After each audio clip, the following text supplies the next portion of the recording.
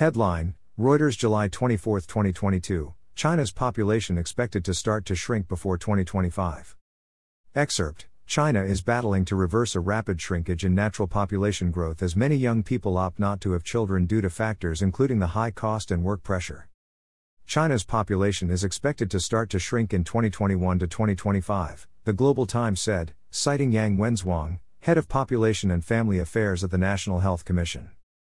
A change in China's laws last year to allow women to have 3 children has not helped, with many women saying the change comes too late and they have insufficient job security and gender equality. Read more. The National Interest, March 23, 2021. Excerpt, China this century is on track to experience history's most dramatic demographic collapse in the absence of war or disease.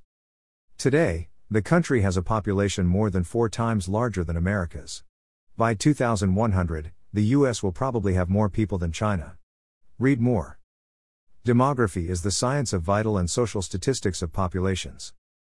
Why would any population decline in peacetime? A simple but obvious answer: low birth rate. Gordon Chang is the foremost expert on China. I accept his prognostication on the demise of Communist China. He first predicted the demise to happen in 2011, then in 2012. His timing has not been proven, so he is definitely not a prophet. Mr. Chang is absolutely correct about the collapse of the country because of the low birth rate, now below 1.7 per female reaching childbearing age. The replacement rate in general for any society is 2.1.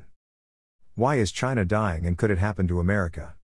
God's first commandment to all mankind was recorded in Genesis chapter 9, verses 1 through 8, inclusive: be fruitful and increase in number, multiply on the earth and increase upon it.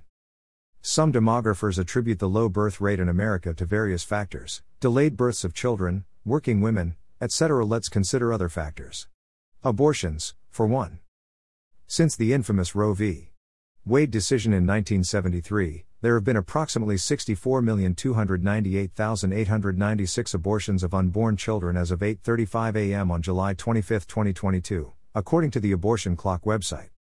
EconoFact, February 15, 2022. The U.S. birth rate has fallen by 20% since 2007. This decline cannot be explained by demographic, economic, or policy changes. Excerpt, the Great Recession disrupted a stable period in birth rates. For the almost 3 decades between 1980 and 2007, the U.S. birth rate hovered between 65 and 70 births per 1,000 women between the ages of 15 and 44. The birth rate followed a predictable pro-cyclical pattern, falling during economic downturns and recovering when the economy improves. But something changed around the time of the Great Recession. The birth rate fell precipitously, and it did not recover when the economy improved. Read more. The National Institute of Health begrudgingly reveals how legalized abortion has affected our nation's population.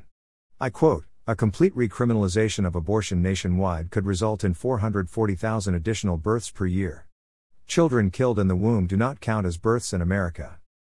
Homosexuality has been augmented by corrupted public school educators and woke university and college professors who normalize same-sex attraction. Naturally, homosexuals do not procreate.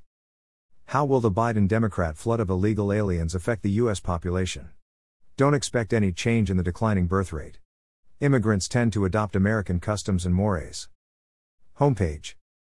I am pleased to report on how the overturning of the unconstitutional Roe v. Wade opinion will at least stabilize the population if we successfully avoid or prevent World War III. John White. Rockwall, Texas.